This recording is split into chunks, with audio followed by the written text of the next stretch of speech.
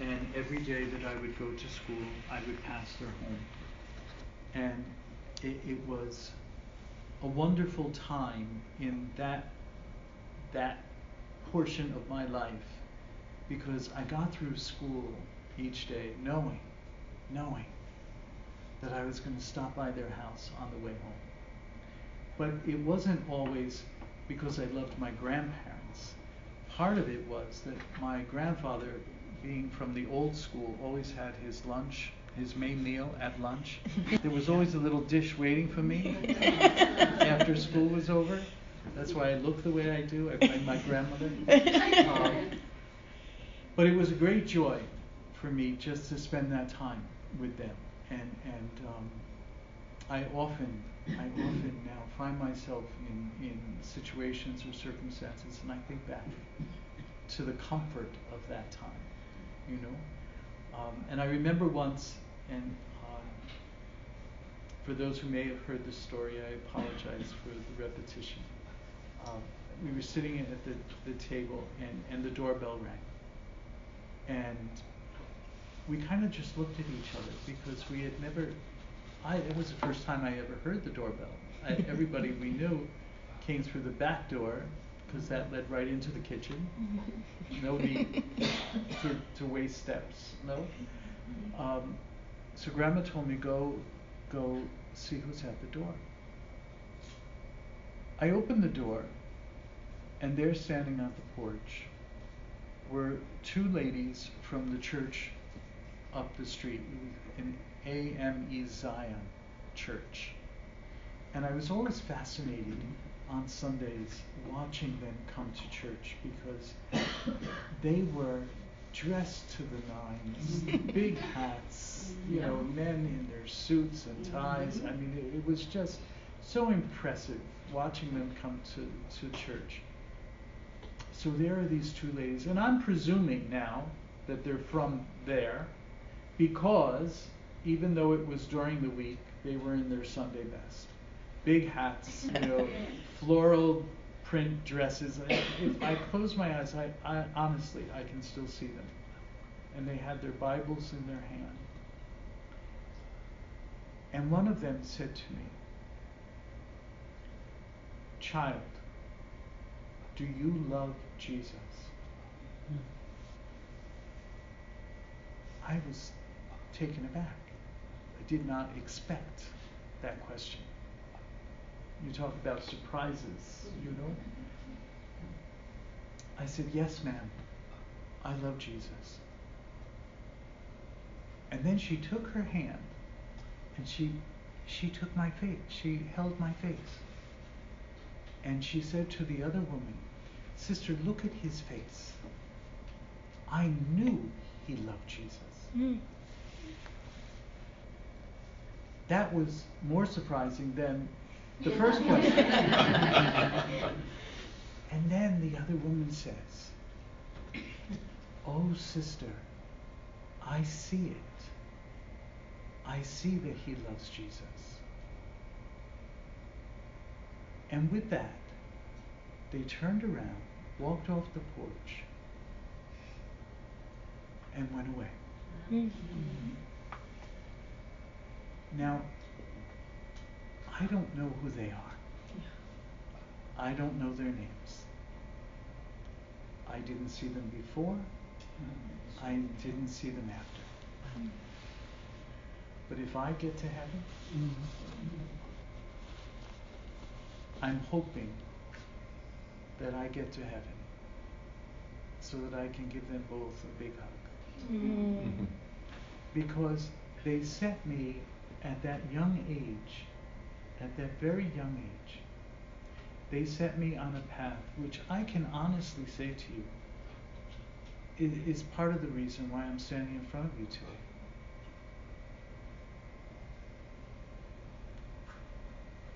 I went to my CCD classes faithfully. I went to church every Sunday. I studied my catechism. But no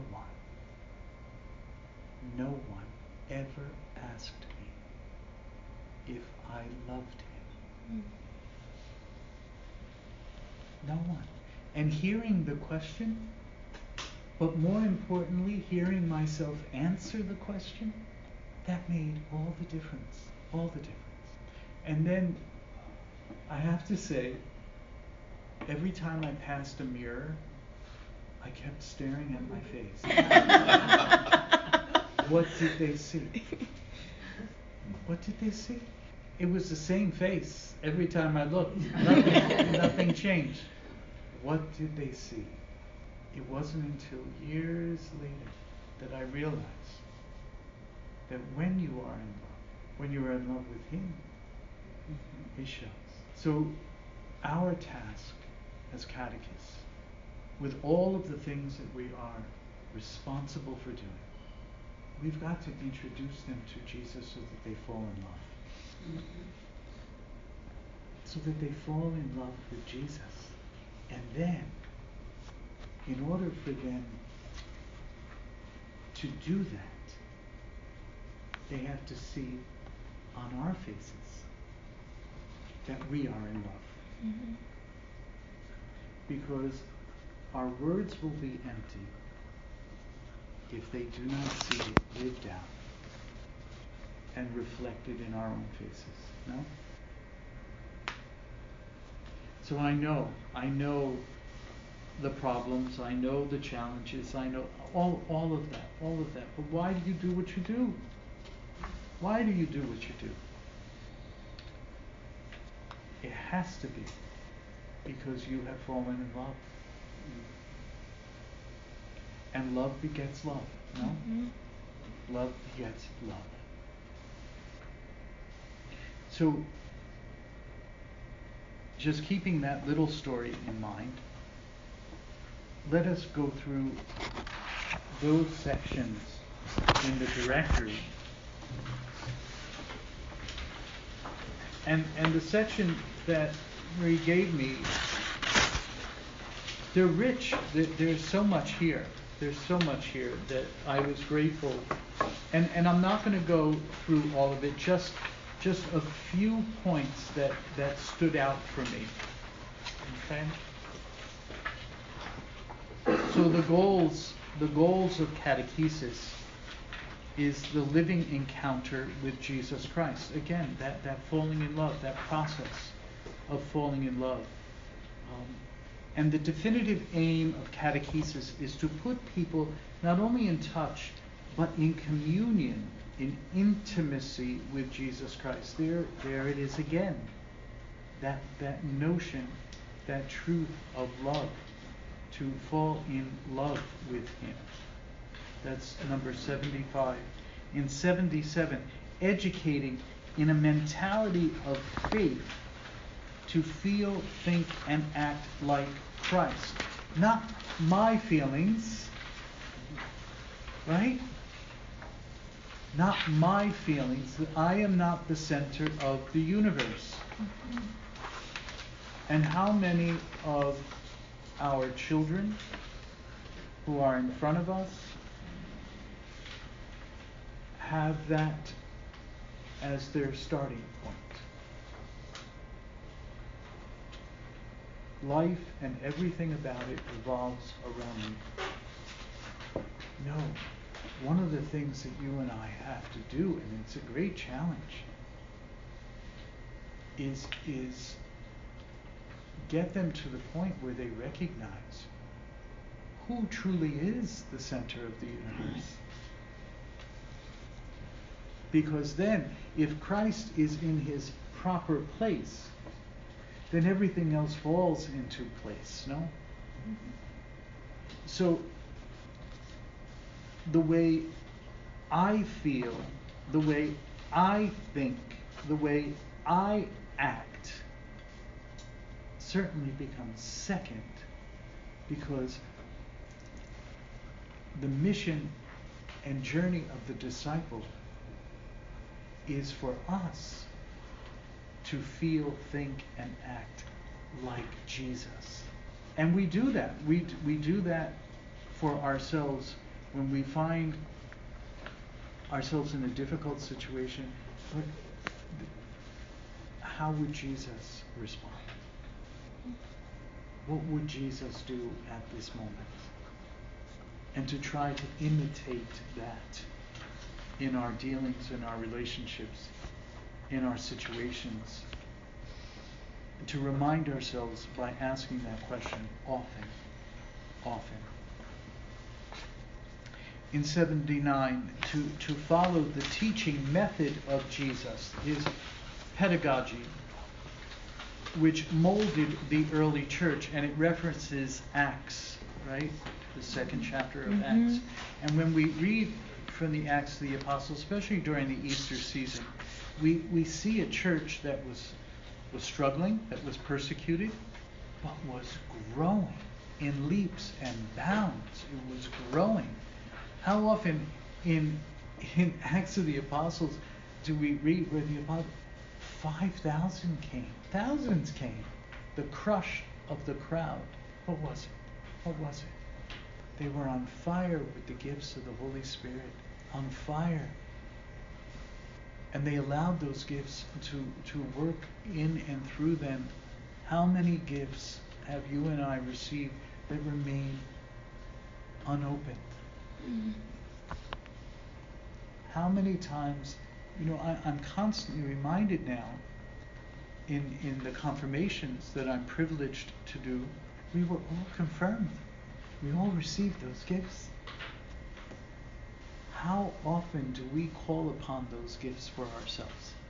How often do I remind myself, oh yeah, these gifts that I'm giving, I received. I need to call upon that gift of wisdom. I need to call upon that gift of fortitude. I need those gifts. Why? Because they help me to feel and think and act like Jesus. You already have what is necessary. It's already yours. Open it up. Open it up. Because the gift is not only for ourselves. The gift is for those whom he puts in our. To form believers for an integral Christian life, catechesis takes on these tasks. And they're enumerated in this portion that you've been asked to review and discuss. So, the knowledge of the faith, the celebration of the mystery, the sacraments, the sacramental life of the church, forming for the life. 79. Yes, 79. The body part of the Forming the life of Christ, the Beatitudes, morality, conscience, prayer, and especially the Lord's Prayer is highlighted here, and community life, being part of the church, the parish. That's their first introduction for many. It's the life of the parish.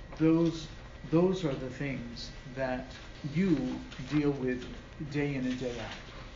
That's the format of your work, your mission in living out your call to be the example and the teacher in the ways of faith. One of the things, and it's funny because some of us are of an age that if I say to you, why did God make me? Boom. Right? We know it. Things to serve in this life and to be happy with Him forever in heaven. There you go. Isn't that amazing? Isn't that amazing? That all I had to do was ask that question. And it came back to you. It came back to you. We talk about the pedagogy of Jesus, the method, the teaching method of Jesus.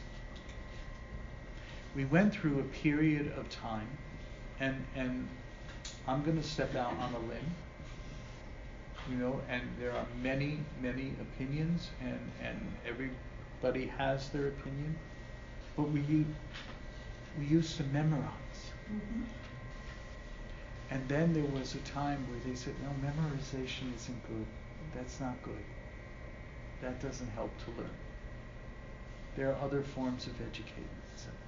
But now, you ask any of your kids to give you the lyrics of the latest hit song. Boom. They got it, right? Hello? Yeah. To know him is to love him. You cannot love someone you don't know. Right? You cannot fall in love with someone you don't know. That's why that whole courtship period is so very important for laying the foundation of a solid and good and holy marriage, no? You've got to know as best you can who this person is. And with all our faults and foibles, we still manage to fall in love. You've got to know him. And I would think that with all the truths that Baltimore Catechism taught us, I would really say that question number 6 is absolutely key. It's all right there. Why? Why am I here? What's the purpose of my life? Why am I here? Why did he make me? And the answer is so simple. And yet, in its simplicity, it is tremendously profound. To know, love, and serve him. To know him is to love him. To love him is to serve him. It one goes right to the other, no? You cannot have, and you need that order. To know him is to love him. Then if you love him, what do you do with that love? How do you express that love? Through service. Amen. Through service. And did he not say himself, whatever you do to the least of my brethren, you do for me? How do we show our love for him? In loving each other. To know, love, and serve him in this life. Why? And sometimes we forget the rest, but it's equally important, no? So that we can be happy with him forever in the life to come. When you and I lose that sense of where we're headed, of course the path shoots off in so many directions that are dead ends. No? We see it all the time. How many times do you have to pick up the pieces? How many times do you have to find sanctuary for these babies that are entrusted to you? Because where they are is a horrible mess. Why? Because we've forgotten the goal. And if we don't have heaven in the forefront of our minds and our actions and our thoughts, of course, we're going to be scattered all over the place. To know, love, and serve him so that I can be with him in heaven. And that forms my life. It guides my life. And if that is in place, then whether you know it or not, if you're conscious of it or not, they're going to see it on your face. They're going to see it on your face. Why are the babies so pure and beautiful? Because they haven't been tainted yet. That's why, to be quite honest with you, give me the first and second graders. I would be so happy. But when you give me those middle school and high school, put them in a monastery 30 years old, and then let them out. So what did God do? He makes me a bishop, so that who do I have to deal with all the time? Our middle school and high school.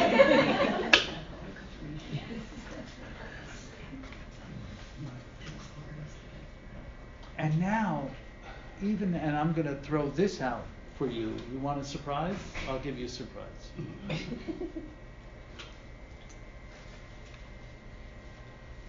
We confirm them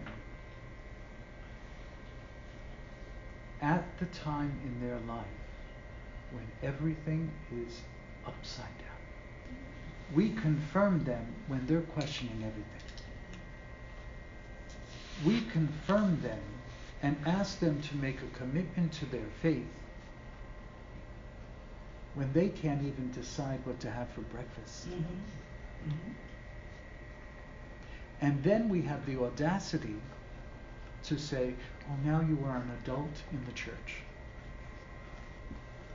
Now, I'm just throwing that out because it's a problem. It's a problem. How many in your programs come up to you and say, I don't want to be confirmed? How many parents come to you upset because their kids don't want to be confirmed? Might I suggest that if we believe in the power of the sacraments, if we believe in the power of the grace that comes to us through the sacraments, that we start a conversation at least to perhaps give them that grace when they need it the most, before that turmoil of adolescence and puberty begin. Then, when I present that argument, then I get, well, we're going to lose them because they're not going to come back. Right? Yeah. No Holy Spirit. It's all up to us. Yeah. They're going to lose it. But how much of your time, unless you have an extraordinary catechist, unless you have an extraordinary program, which I know they exist, they're out there, I know that.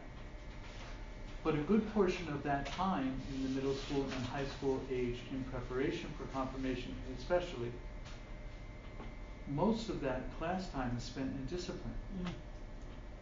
Now, I didn't really mean to go off on that tangent, but the Holy Spirit must be prodding, you know. But I, because of your position, I just want you to think about it. Now, don't go back to your pastors and say, "Oh, the bishop said." Don't do that, please. I have enough phone calls that I have to. You know. But it helps us to think. It helps us to think about what is it that we're doing. When are we doing it? How are we doing it? Does it lead to a deeper love for Jesus? Does it help us to know, love, and serve Him? What's going to work? What's going to work? You know, recently we had these discussions, and the cardinal was very strong in realizing that for some of our programs, it's not working. For some, it's not working because our churches are not full on Sunday. And this big building that's right next to us, if our programs were working, that building would be full. And it's almost empty. Last year we didn't have an ordination. Last year there were no ordinations for the Archdiocese of New York. That's scandalous. That's scandalous. So something's not happening that should be.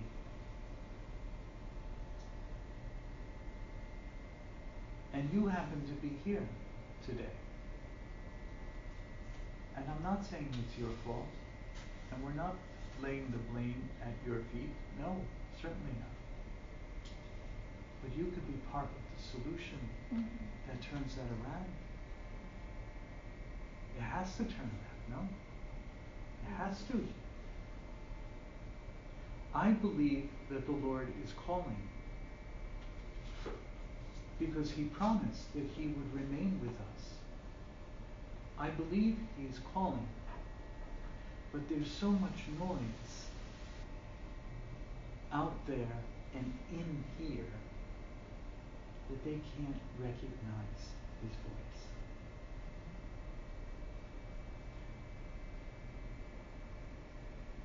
One of the most powerful experiences that I'm being told,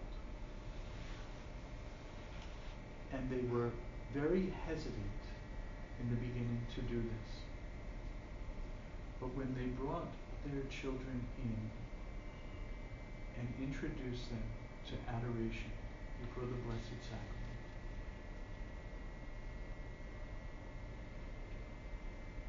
it was life-changing. Mm-hmm.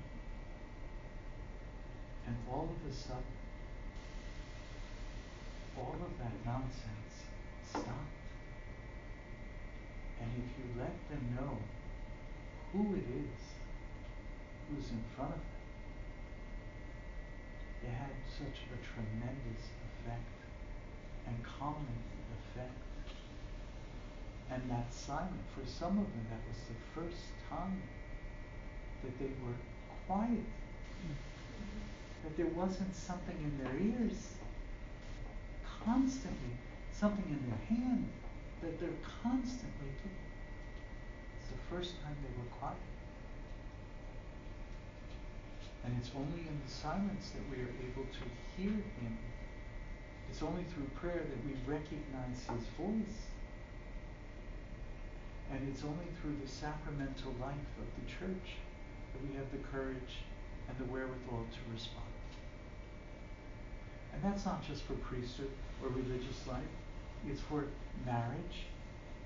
It's for every vocation that leads us closer to Christ. Try that. In small groups. Try that. It is very effective. If you go outside in the summer and you stay a significant period of time, you're going to see the effect of the sun on your body, no? Mm-hmm. If you're sitting in front of him, if you sit in front of him for any amount of time, if the sun has that effect, what effect is the creator of the sun going to have an effect? Do we believe that? And if we do, there might be the path. There might be the path.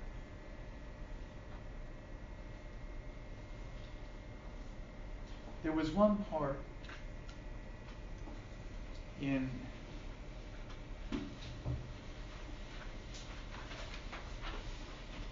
actually it was the last, next to the last, 88, the introduction to community life. You know, I was so blessed growing up in my parish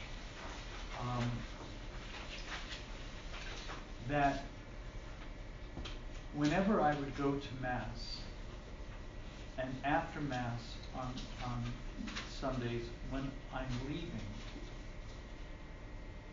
it drove me crazy. When I was a teenager, it absolutely drove me crazy because I was a teenager. I was at that horrible time in my life. But these little old ladies would say to me, they grab me by the arm and say, "I'm praying for you. I think you should be a priest." Oh, God, would you let these little old ladies leave me alone? But the parishioners of my parish kept doing that week after week, and it wasn't the same old lady. I think they signed up. I think there was a list at the Altar Rosary Society meeting on who was going to get them this week. But it was constant. It was constant. So much so, I had to say, Lord, why are these people saying this to me? Why Why do they keep saying this to me? And finally, it broke through my stubbornness. My stubbornness, no? So in 88, when we, and it kind of looks like it's so out of place, no? Idem vele atque idem nole. We're all right, thanks. To want the same thing and to reject the same thing. It's our human condition, no? It's our human condition. It's the effect of original sin. And you and I, we know it in ourselves, we experience it in the responsibilities that we have, in our catechetical programs, but I would link it to what St. Paul wrote about himself when he wrote that letter to the Romans. In chapter 7, verse 15. What I do not understand. For I do not do what I want, but I do what I hate. Mm. If Paul was anything, he was honest. Yeah. Right? If he was anything, he was honest. To understand this, yes, to understand this odd little addition here in number 88, you have to see it in light of what Paul wrote to Romans. We know what's good, but we fall flat on our face. Mm-hmm. We know what we want to do, and why is it that I always seem to be doing the same old nonsense time and time again? Think about your confessions. Are you confessing the same thing time and time again? It's the human condition. So, in your responsibilities, in passing on the truths of the faith, you're dealing with the human condition. And to be honest. To be honest. You know? This is what we're dealing with. But God is greater than our human failings. Amen. Look what he did in Paul's life. Look what he did. And know that even at the end of a given class, you think, oh, it went in one ear and out the other. And this week was particularly challenging. These kids are driving me crazy.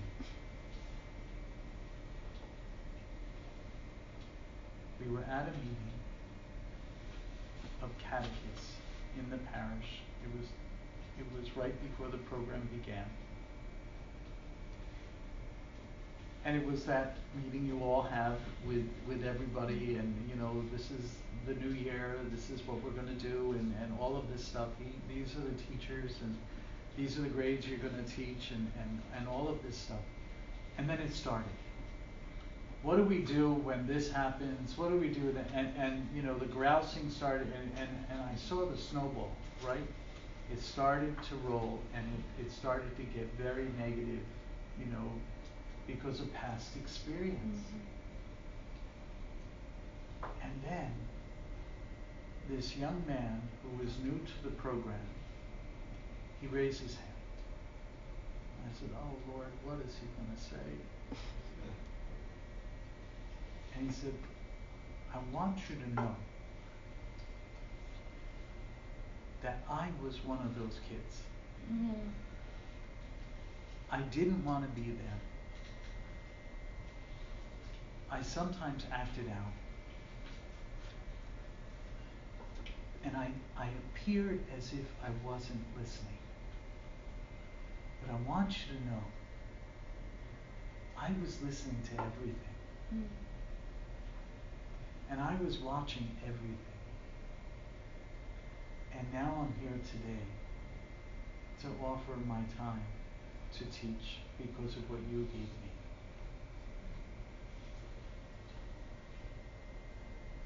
Well, the snowplow came in and removed all that stuff. But it was such a sign of hope.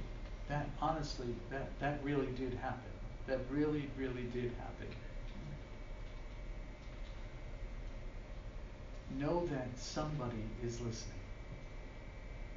Somebody is watching. And because our God is so good, those seeds are being planted and nourished, even if you're not aware. Amen. So trust that and put your hope in that. Because He promised that He would remain with us. And because He said it, I believe it.